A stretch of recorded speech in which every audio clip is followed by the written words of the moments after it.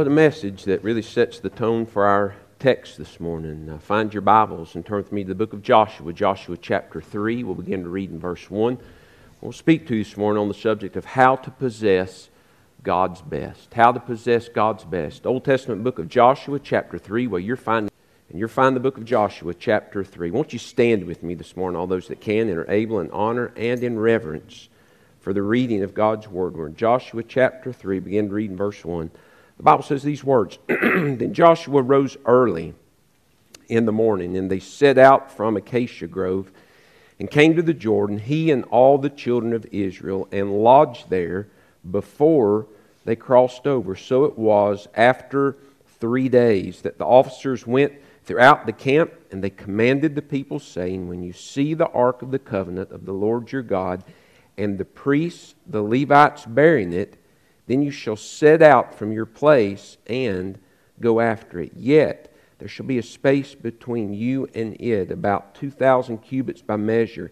Do not come near it, that you may know the way by which you must go, for you have not passed this way before. And Joshua said to the people, Sanctify yourselves, for tomorrow the Lord will do wonders among you. Let's pray together. Lord, we ask your Spirit would speak to us, challenge us. God, I simply pray that whatever you desire to do in men and women's lives today, little boys, little girls, it will be accomplished. Father, we pray for those who have never been saved. They will turn and trust you today. Challenge each of us today, God. Have we really crossed over daily? Are we crossing over and following you and possessing the best that you saved us and you rose again to experience in this life, all that you desire to do through us? Praise will come to invitation. You'll speak to us clearly your perfect will, and we'll respond to it. It's in Jesus' name we pray, and amen. Won't you be seated? Well, several weeks ago, we spoke to you out of the middle part of chapter 1 about don't miss God's best. We challenge you not to miss God's best. There are 4 realities that had to be there in your life. You had to prepare, to position, to possess, and then also to protect. And we're going to be looking more in depth at that third point this morning, how to possess God's best in your life. Remember, just in review, Moses has died, Joshua chapter 1, verses 1 through 9. Joshua is now being commissioned as the leader. It's just a reminder to each of us again, friend, that ministry goes on. I want you to listen to me. Somebody sat in the pew you're sitting in before you did, many years. One of these days, friends, somebody's going to live in your house. They're going to sleep in your bedroom. They're going to eat breakfast in what you call a kitchen should the Lord not return. Life goes on and ministry's going to go on. The question is whether we would have prepared the next generation for ministry to go on as God desired. That's what Moses had done for 40 years. He had worked with the next generation to prepare them to be able to cross over and to experience God's best. And so those 40 years of wandering are finally over. Remember, there was death that had taken place during those 40 years. They just had funeral after funeral after funeral, but also discipleship. And Moses reminded them, Deuteronomy chapter 6 and verse number 23, that God led the nation of Israel out of Egypt. Don't miss this. But He led them out that He might lead them in to God's best on the other side of the Jordan. He didn't just lead them out just to sit for the rest of their life. He had ministry. He had work for them to do. Remember, they were to be a kingdom of priests. It was through the nation of Israel that the written word would come. But friend, most important, the living word, Jesus Christ in the fullness of time would come. And their ministry was to be a kingdom of priests, to be fruitful and multiply, to raise godly generations who would raise godly generations, who would raise godly generations. Go to Matthew chapter 1 and follow that entire genealogy.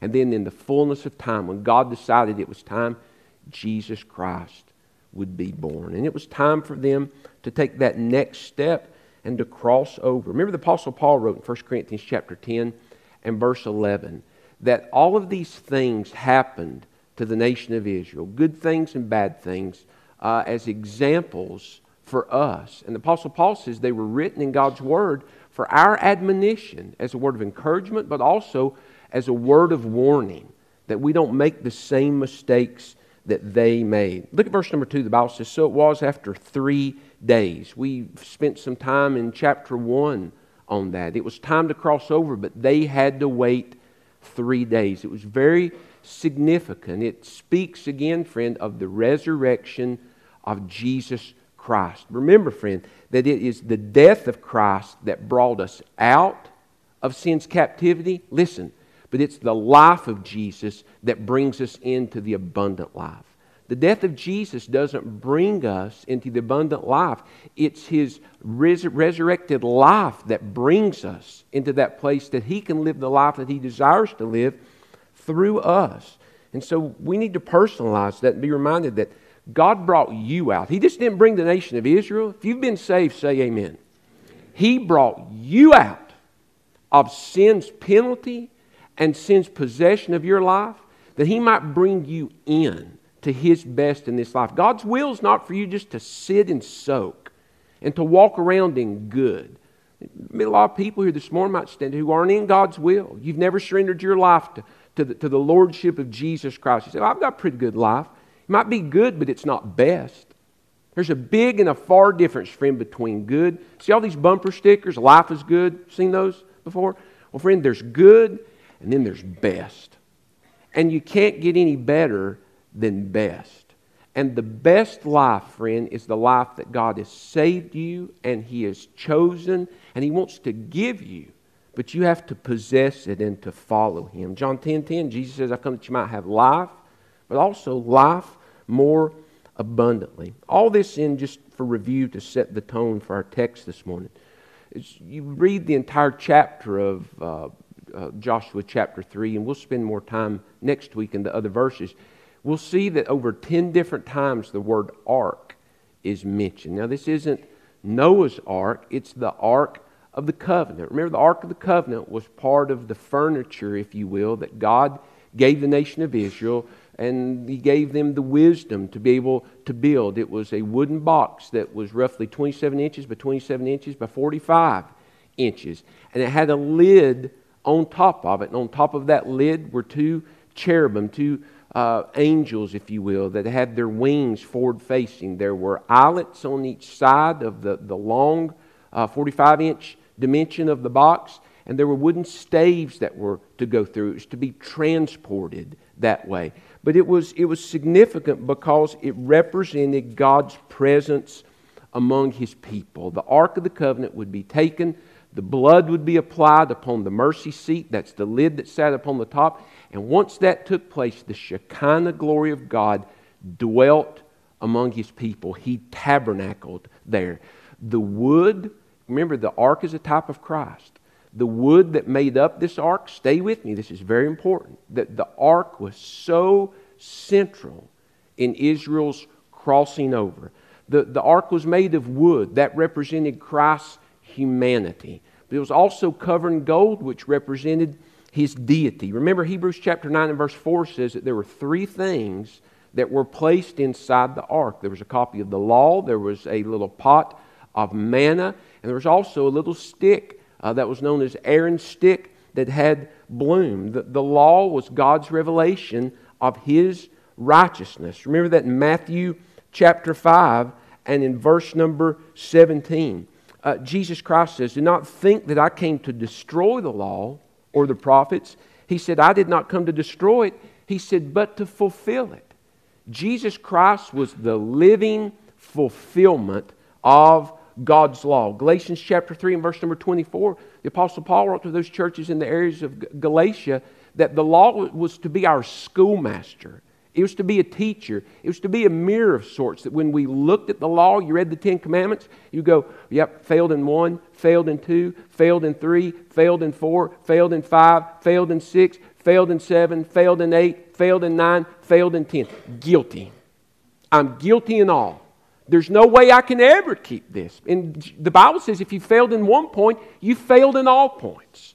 So it was a schoolmaster to show us that we needed righteousness to be added to our lives because we couldn't attain the righteous demands of the law, but Jesus attained it for us.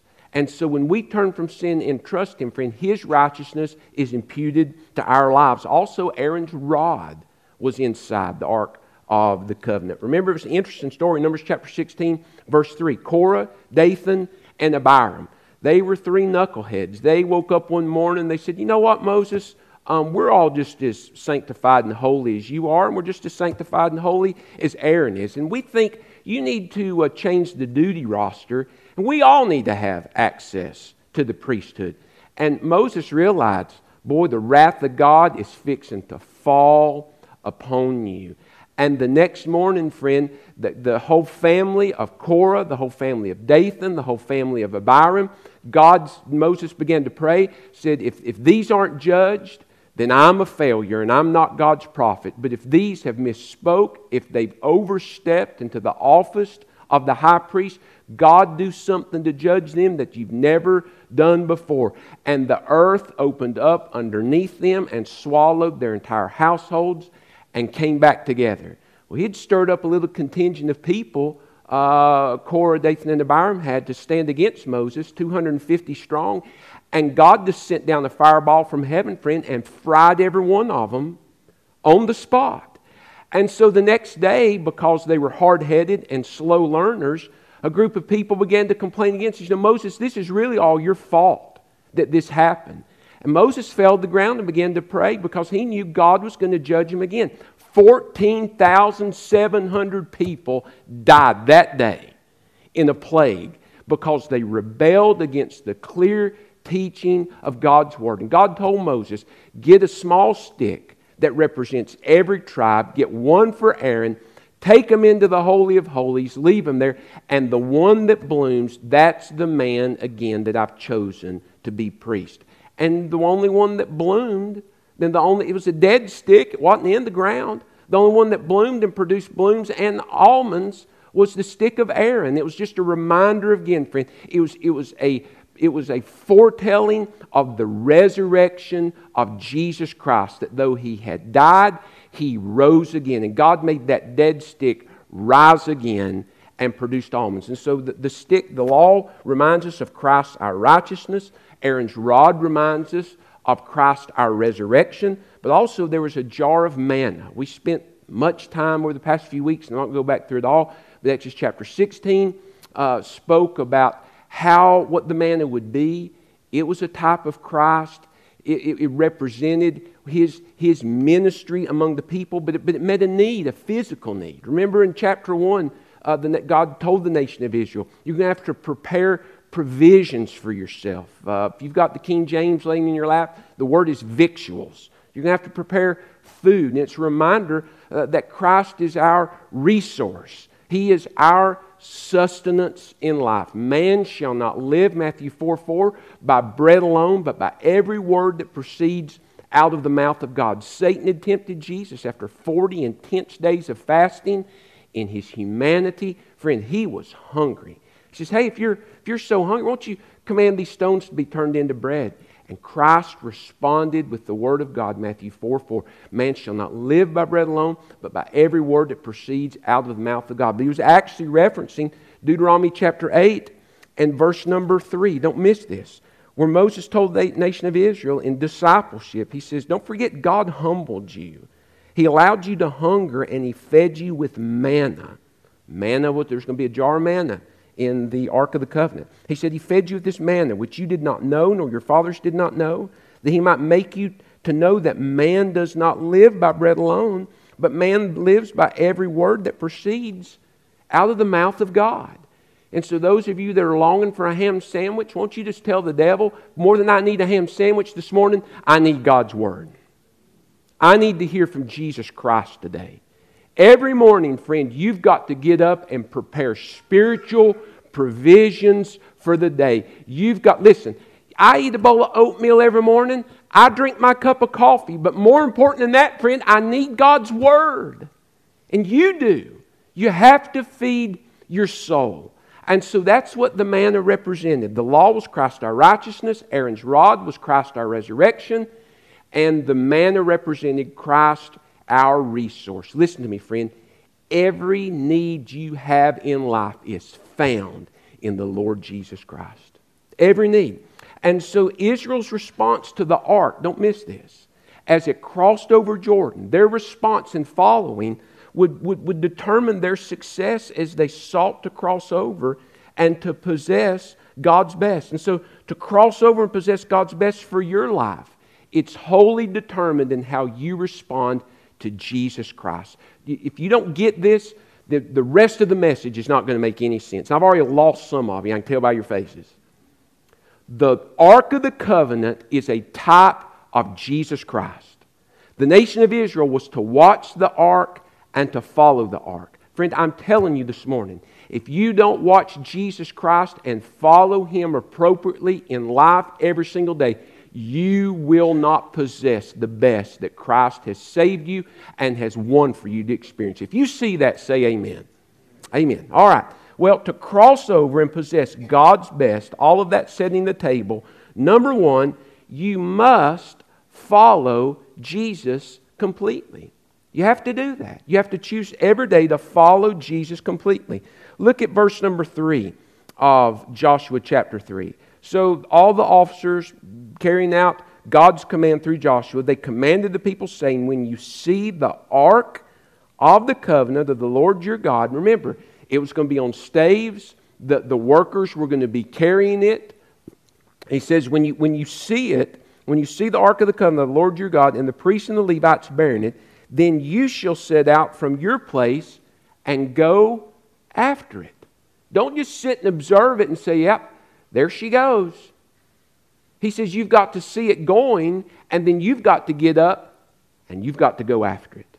You have to follow the ark wherever it goes. Wherever the ark goes, you go. Luke chapter 9, verse number 23, Jesus said, if any man desires to come after me, let him deny himself, take up his cross daily, and follow me. Friend, that is the life of a disciple. If you will never experience the best that God wants you to have, friend, if you don't choose every single day to die to self. That is to die to selfishness. The one word that Satan wants you to have in your vocabulary and upon your tongue at all times is this. Are you ready for it? It's a word and it's also a letter. I. Constantly focused upon you. Friend, the life of a disciple doesn't even say that word. It's Jesus, others, and I've died. I don't exist anymore. The question is, what does Jesus want me to do? How can I love my neighbor as myself? But I don't exist. Wherever Jesus goes, I'm to go. Doesn't matter if it goes along with my dream, what my family thinks is rational and makes sense. The question is this, where is the ark going? That's where the people are to go. And oh, by the way, friend, it's about to step into the Jordan, which is not, listen, we're dry right now. You want a prayer request? Pray for rain. We need some rain in this area. We're dry. That's not what was taking place when they were about to cross the Jordan. It was at the flood stage. God waited until, friend, she was in the bushes. And He would get all the glory for how the obstacle was taken care of as they crossed over. The ark was about to head toward the Jordan. They hadn't stepped in yet. And the people were like, what's He doing? What are they doing? Did they not see that water? We've got to find a footlog somewhere. There's got to be a bridge somebody's made. No, friend, all they were to do was to follow the ark, not to question, not to take a vote, just simply to follow. You hear me this morning. You want to experience the best? You want to possess the best that God has saved you and called you to experience? You must fully follow Jesus Christ. Whether it goes against everything that everybody around you thinks makes sense, it doesn't matter. Wherever He leads, you've got to have the attitude, and friend, you have got to have the desire and the surrender. Say, wherever He leads, that's where I'll go. That's where I'll go. And the reason so many people, you hear me this morning, friend, never possess the best that God has saved them to experience, it doesn't meet all the desires of everybody that's around them. Friend, when you got saved, you surrendered your desires to Jesus Christ. Doesn't matter what everybody else wants. Doesn't matter whether everybody else is happy. As long as Jesus is happy, that's all that matters. And so you must follow Jesus completely. Well, how do we do that? Number one, read. Read God's Word. You want to know where He's leading you? Read His Word. RPO. Pray. Pray and seek His face. And then obey where He leads. Proverbs chapter 4 and verse number 18. That's a good verse to write down there in the margin of your Bible. Listen to what the Bible says.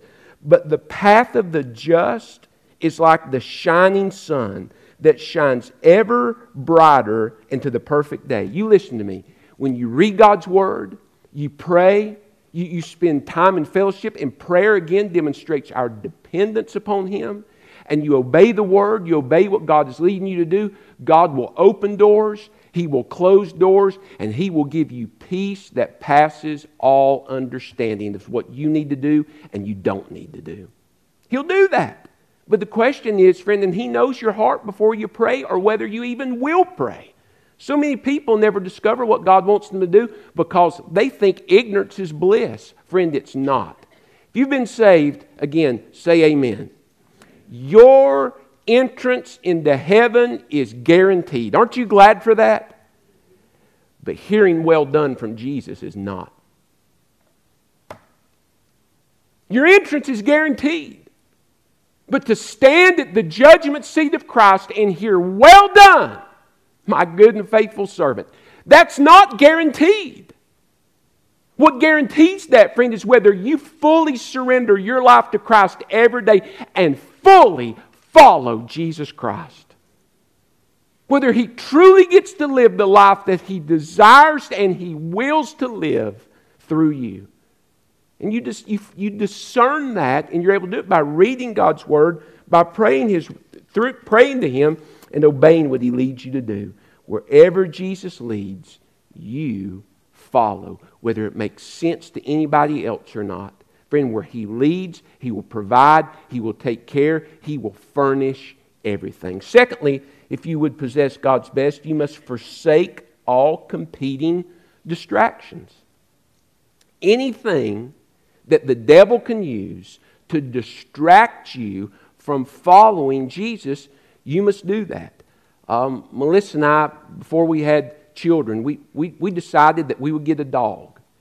And that if we could keep the dog from dying, then we'd try to have kids later. If we could pass that test, we would move on to humans after that. And so her dad helped us find a little lab puppy from Feldman. It was, and I don't listen. It wasn't out of a milk crate on a tailgate down at Walmart with free beside him. This was a good dog. Had good stock. Had a little piece of paper with all its pedigree that came with it. I mean, smart as smart could be. And so we started trying to train the dog. You know how to be because I duck hunted some years ago, and Melissa loved to bird hunt. And her dad still quail hunted some. So we would train the dog. And I got a little quail wing. It was doing really good, but it was always interesting. I'd put it out and the dog would point. And then all of a sudden Melissa could walk around the house or a squirrel would run by and the dog would turn and look. It would get distracted. It wasn't focusing on what it needed to do. But the more we worked with it, the more we took it to the lake and swim, the more it would focus on what it needed to do. I could throw one of those dummies out in the lake and it would start going straight toward it, and I would start throwing other stuff around it. Wouldn't even turn to the side. It would focus on what it was supposed to do. Distractions didn't matter anymore. You listen to me. Determining what Christ wants you to do, it doesn't stop there. And Satan's not going to stop. Even if you begin to follow Jesus, he will do everything he can to distract you and to turn you aside from fully following Jesus Christ. And you've got to forsake all competing distractions. Look what the Bible says. They commanded the people, look at your Bibles again, when the ark of the covenant of the Lord your God or the priests of the Levites bearing it, that steps out, then you shall set out after it, and you shall go after it. Yet there shall be, look at verse number 4, a space between you and it of about 2,000 cubits of measure. Well, that's 3,000 feet, roughly. A cubit's about 18 inches. Well, a mile is 5,280 feet, so it's just over half a mile. There was to be a half a mile distance between the Ark of the Covenant and between the first tribe of people that were following. What this would allow is this, friend. Everybody, they wouldn't just crowd right up on to where you couldn't see. Don't you love to get behind a big 18-wheeler at a red light? You pull right. You can now stay with me. The 18-wheelers, you've got safe following distance, right? And you're approaching a red light. The big 18-wheeler's in front of you. You can see the red light. You see it turning yellow. You see the red come on. And then you ease up. And then all of a sudden, all you can see is the front of the truck in front of you. You can't see the traffic light anymore. And you don't know whether it's time to go. It's turned left. You don't know how much time you've got. Sometimes they might delay. It might be one of those quick change lights. And this is where it really gets you. They'll begin to take off and they're grinding it out in first. And you're ready to get through. And you can't see anything. And right as the top of the truck clears the light, it's yellow and it turns red. Everybody know what I'm talking about? It got so close and you got so close you couldn't see the light. What God was telling the nation of Israel was not, well, stay away from me spiritually, but leave so much space that nothing can distract you from focusing upon the ark. You've got to watch the ark, because where the ark goes, you go. You have to forsake all competing distractions. They weren't to watch the river. I've already shared with you, and we'll see next week, the river was at full river stage. They were going to be walking up and saying, man, how are we going to cross this? Man, it's in the bushes. They weren't to worry about that. All they were to do is to watch the ark. Just watch the ark. They weren't to think about the giants. Now, I remember, I heard word, and Caleb and Joshua confirmed, man, there's some big old giants on the other side. They weren't to be distracted by thoughts about the giants. All they were to do was to watch the ark and go after it. That's all they had to do. Watch and follow. And you say, well, man, those are things really to be afraid of. 2 Timothy chapter 1, verse 7 says, God's not given us a spirit of fear, but of love and of power and of a sound mind. That means I don't have to be biting my fingernails into the quick, worrying about the giants, the walled cities, and the rivers. All I have to do, friend, is keep my eyes on Jesus every single day and follow Him. That's all I have to do. Another distraction would be what was behind them. As they began to march forward, they say, well, I wonder if we're going to fail like they did 40 years ago. I don't want to wander around anymore. I mean, we failed. How can we get past it? Are we really deserving of this anyway? No, they weren't. And guess what, friend? Neither are you and I. You and I deserve one thing: hell. But God in His grace and God in His mercy offers us forgiveness, life, and life more abundant. That's why the Apostle Paul said in Philippians chapter 3, I don't consider myself to have arrived. Paul never settled out and says, this is as good as it gets. He says, this thing I do, I forget the things that are behind me, verse 14, and I press on to the things that are ahead. Stop worrying about yesterday's failures, friend. If you've confessed them, praise God, they're under the blood. But don't let Satan bear you down every day in condemnation over yesterday's failures. It's in yesterday. Move on to the blessings of today, the experiences that you can have now in Jesus Christ. Not only that, friend, but they weren't to be distracted by Canaanite pleasures. Now listen to me. They were about to step into a brand new world that they had never seen. Didn't even begin to compare to what their ancestors had seen in Egypt. I remember when I was a younger boy in college, I was in ROTC, and we were going to go down and march in a Mardi Gras parade. Stayed on the USS Guam. Friend, listen. Worst thing I'd ever seen anybody do was look over across the way of the Pizza Hut and see somebody drink a beer in Waynesville. I'm just telling you. Friend, listen. I was in whole new territory when I went down to New Orleans. And that's why I spent the rest of the time on the ship. I said, boy, I have had enough of this. I'm ready to go home. Friend, they were about to step over into the land that were full of Canaanite pleasures. Sin abounded everywhere. They had to look away from all of that filth and keep their eyes on Jesus Christ. 2 Corinthians chapter 6, verse 17, Apostle Paul says, wherefore come ye out from among them, and be ye separate. And he echoes Isaiah 52:11, and touch not the unclean thing. My friend, if you would experience God's best every day, you've got to put away the competing distractions that are constantly bombarding you in television, media, song, through relationships, things that people are trying to share with you. You've got to look away from all of those things and focus on Jesus Christ. If that filth is in your life, you're never going to experience God's best. Why? Because sin separates us from God, Isaiah 59:2. You have to put away all competing distractions. And fifth, can I just share it real carefully before we move on? Don't be distracted by partial settlers. And this is what I feel is one of the greatest threats to the church. As your pastor, I mean this with all of my heart. Hear me this morning. One of the greatest threats that you're going to have here in the South to experiencing God's best is being distracted by partial settlers. What am I talking about? Well, go back to chapter 1, verse number 12, and you'll remember that Joshua spoke to Gad, Manasseh, and half of another tribe, that Benjamin. And they decided that they were going to settle. They didn't fully want to follow the Lord. Reubenites, Gadites, and half the tribe of Manasseh. As they approached up to the Jordan, they saw some land there. It wasn't the promised land, but they saw some land that looked good. You hear me? It looked good. But the best land was on the other side of the Jordan. What they decided was that they would settle over here. So it's good, and I think it'll be good enough for us. And so all the men are going to cross over. They're going to help the people fight. They're going to leave all their families back on the west side. They're not taking them over. On the east side. They're not taking them west where the best is. And so they settled. And I'm telling you, you hear me this morning.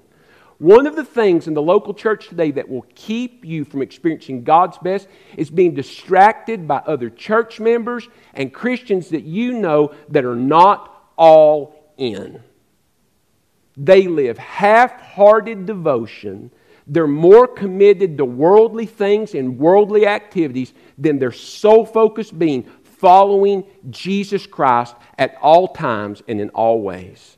And if you're not careful, friend, you'll begin to think, well, man, that's the standard. They're pretty good people. They've got a pretty good life. They seem pretty happy. But my friend, you're either all in or in God's eyes, you're all out. And so they needed to make sure, friend, that they didn't stay on the wrong side of the river and be distracted by all those who decided to stay. If you're not careful, friend, you'll miss out on God's best because you'll look at those people and you won't focus on Jesus Christ. Wherever He leads, you follow. You have to fully forsake all competing distractions. That's why Hebrews chapter 12 and verse number 2, what a powerful verse of Scripture the author of Hebrews shares. He says in verse number 1, therefore we also, since we are surrounded by so great a cloud of witnesses, let us lay aside every weight and the sin which so easily ensnares us. And let us run with endurance the race that is set before us. Listen to verse 2. Looking unto Jesus, the author and finisher of our faith. He says, don't look at all the distractions, but look unto Jesus Christ. When you look at something, it gives knowledge about. But when you look unto, it gives knowledge of. It yields understanding. And that word in the Greek literally means to look away from and to look to.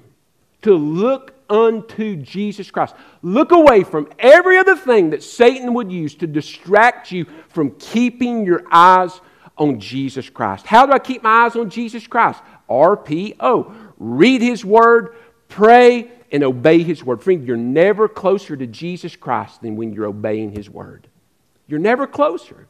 So I've listened to some songs before and I've just felt warm fuzzy all over it. Made my shirt stand up off my arms. I had goosebumps so big I could button my shirt with them. Friend, you're never closer to Jesus than when you are obeying His Word. Obedience is the greatest single act of worship. Look unto Jesus Christ. There are going to be so many challenges and obstacles and temptations to distract them and to lure them away. Remember Matthew chapter 6, verses 22 and 23. Jesus said, if your eye be single, your whole body will be full of light. What's the reverse truth? If you're looking in all these different places, friend, your body's going to be full of darkness.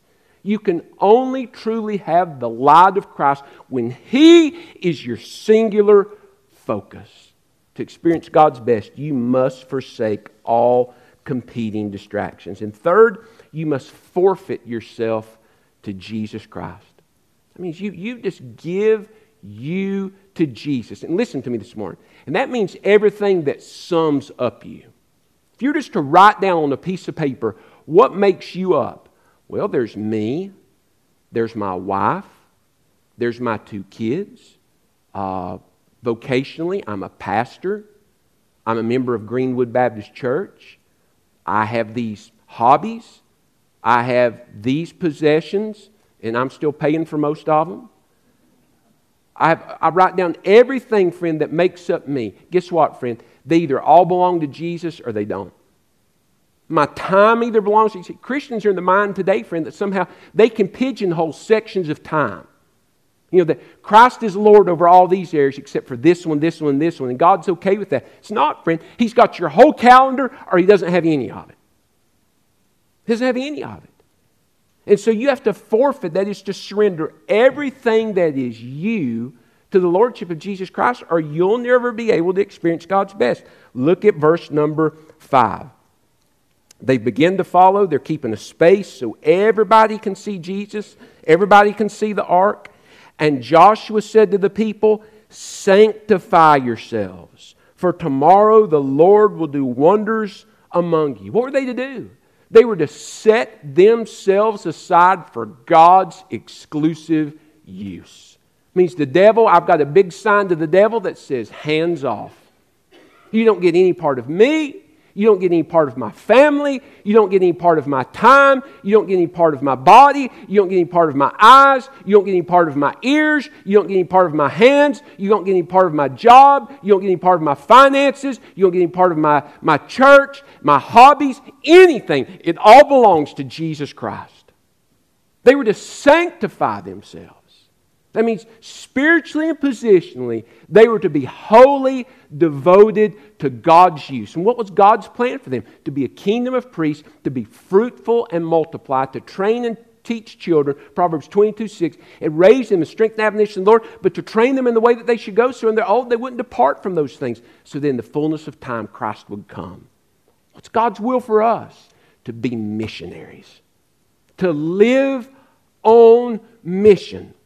That's why we exist. We exist for missions. And if God's called you to live here, this is our mission field. It's all about reaching, teaching, and encouraging. And God will never do that through you, friend, the way He desires it. If you're not sanctified, you're not fully set apart, you haven't forfeited all that is you to the exclusive use of Almighty God. It's something that you've got to settle in your life. Matthew chapter 6 and verse number 24. Just one verse after verses we quoted just a second ago. Jesus said this, friend, you're only going to have one master, but something's going to master you. It's going to be Jesus or you fill in the blank. But He won't share you. Jesus never comes second. He'll always be first or nowhere else. But something's going to master you. And for Jesus to do that, it takes total sanctification. First, it involves total dedication, Romans 12:1 and 2, to be a living sacrifice. Just like they put a bloody, slippery sacrifice upon that altar of dedication, and it was wholly consumed, so you and I, friend, are to willingly every day lay our lives down on an altar, to crucify ourselves, to take up our cross, crucify ourselves, and to be living sacrifices. The sacrifices that were offered in the Old Testament, they died. Leviticus 17:11 says, the life of the flesh is in the blood. And when the blood's gone, life's gone. But we're to be living sacrifices. Every day we're to be walking around in total surrender to Jesus Christ. Totally dedicated, every part of us, wholly devoted to Him. And secondly, there must be a total death to sin. Galatians 6:14. You must decide, friend, that sin is dead to you. It's not an option. It doesn't mean, friend, we're not going to succumb to temptation, Ephesians 6. We're not going to fail. But we have to have the attitude every day going forward that I've died to sin. I don't want to sin anymore. And thanks be to God, I don't have to sin. But if I do sin, 1 John says, thank God, if we confess our sins, He's faithful and just to forgive us and to give us a brand new start. But my friend, if you've got the attitude of, well, I've got it on the side, then that's the reality. You're always going to defer to that. You must be totally dead to sin. Third, there must be total dependence upon Christ. John 6, 67 through 69. What a confession. John chapter 6, verse 66. Many of the disciples chose to follow Him no more. But then you remember He turned to the 12 and says, will you go away also? Peter, you remember what He said? Where are we going to go? There's nowhere else to go. Only you have the words of life, and we've decided you're the Messiah. There's nobody else to follow. Friend, you'll never experience God's best until you grow that place. The world has nothing to offer you. I won't trade Jesus for anything. He's all I need. It's absolute, total dependence upon Him. And fourth, if you would forfeit yourself to Christ, there must be total demonstration. You know, just to look forward a few chapters, Joshua at the end of his life, he told the nation of Israel, he's about to die. He says, now therefore, Joshua 24:14, fear the Lord, serve Him in sincerity. Not just with lip service, but make it real and in truth.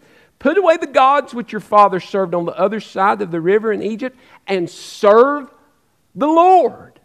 There must be total demonstration. Listen to me. You can't experience God's best if you don't really serve the Lord. The devil will bring you to a place you think, well, in my mind I want to, so that equals, serving the Lord. No, friend, you're either serving the Lord or you're not serving the Lord. He said, if you would experience God's best, forfeit yourself to Christ through total demonstration, not word only. Something to think about this morning is this, if I, having been led out of sin's captivity, think about this. I've already asked you 2 times. We'll make it 3. If you've been saved, say amen. God led you out of sin's penalty and sin's possession through the blood of the Lord Jesus Christ, just like the nation of Israel was led out from under the penalty of death by the blood of the Lamb that had been willingly applied to the doorposts of the houses that they were lived in. He led them out.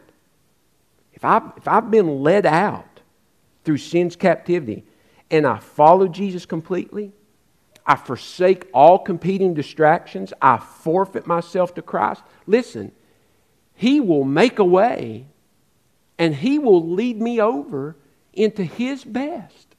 It doesn't matter what the devil tries to tell me about how insurmountable the obstacle is.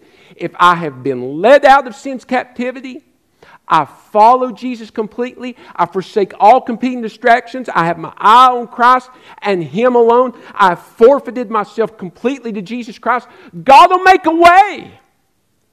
And friend, you can't find that anywhere else. Politicians promise all these things, both sides of the aisles, and rarely do they deliver. God never fails.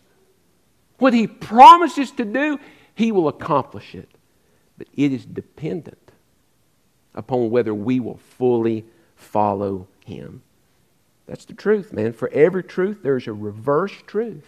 Listen to me this morning. If I don't do these things, hear me.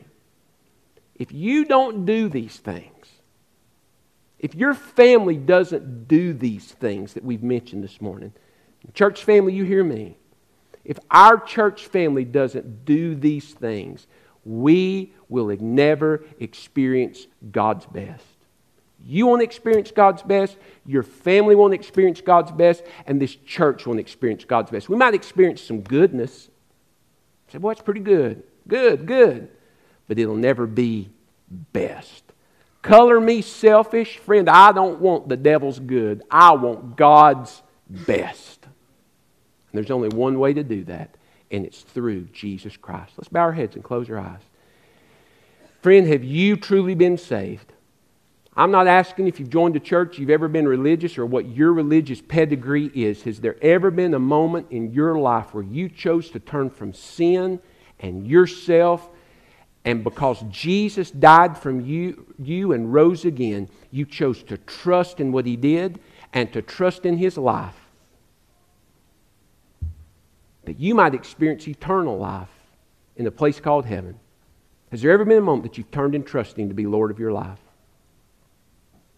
If the answer is no, do it right now. He loves you. He died to save you. He's willing to save you from sin's penalty and His possession of your life. If you'll only turn from you and turn from all your sin and just surrender you to His Lordship. But you've got to choose to do it. If you do it right now, tell Him so in a simple prayer of faith. God, forgive me of my sin. I believe Jesus died for me. I believe He rose again. And I want the life that He wants to give me spiritually, but physically here on this earth. I want to possess your best now and in eternity. I turn from my sin. I turn to you. Save me, Jesus. Did you pray that this morning and mean it with all your heart? In just a moment, after I pray one more time, we're going to stand to our feet. And when we do that, no one's going to be looking around. Heads will be bowed. Eyes will be closed. Won't you make your way to the front so I can encourage you in what God wants to do next in your life if you prayed and trusted Him to be Lord of your life today? Church family, be honest with God. Be honest with yourself. Because God knows the truth and you do too. Are you really experiencing God's best day? Are you possessing daily God's best? Or are you just living in the devil's second good? Has He challenged you today? Has He convicted you in one, two, or all of these areas? They're not really realities in your life. Fresh and anew, submit yourself to His Lordship. And leave this place today fully following Jesus Christ and desiring to possess the best that He saved you to experience. Father, you do now what only you can do. Pray your Holy Spirit will bring conviction, draw us into your will. You know every heart and every life and every need, and we pray you'll speak to us now. And we'll be obedient to respond to what you call us to do now. It's in Jesus' name we pray. And amen. Let's reverently stand to our feet.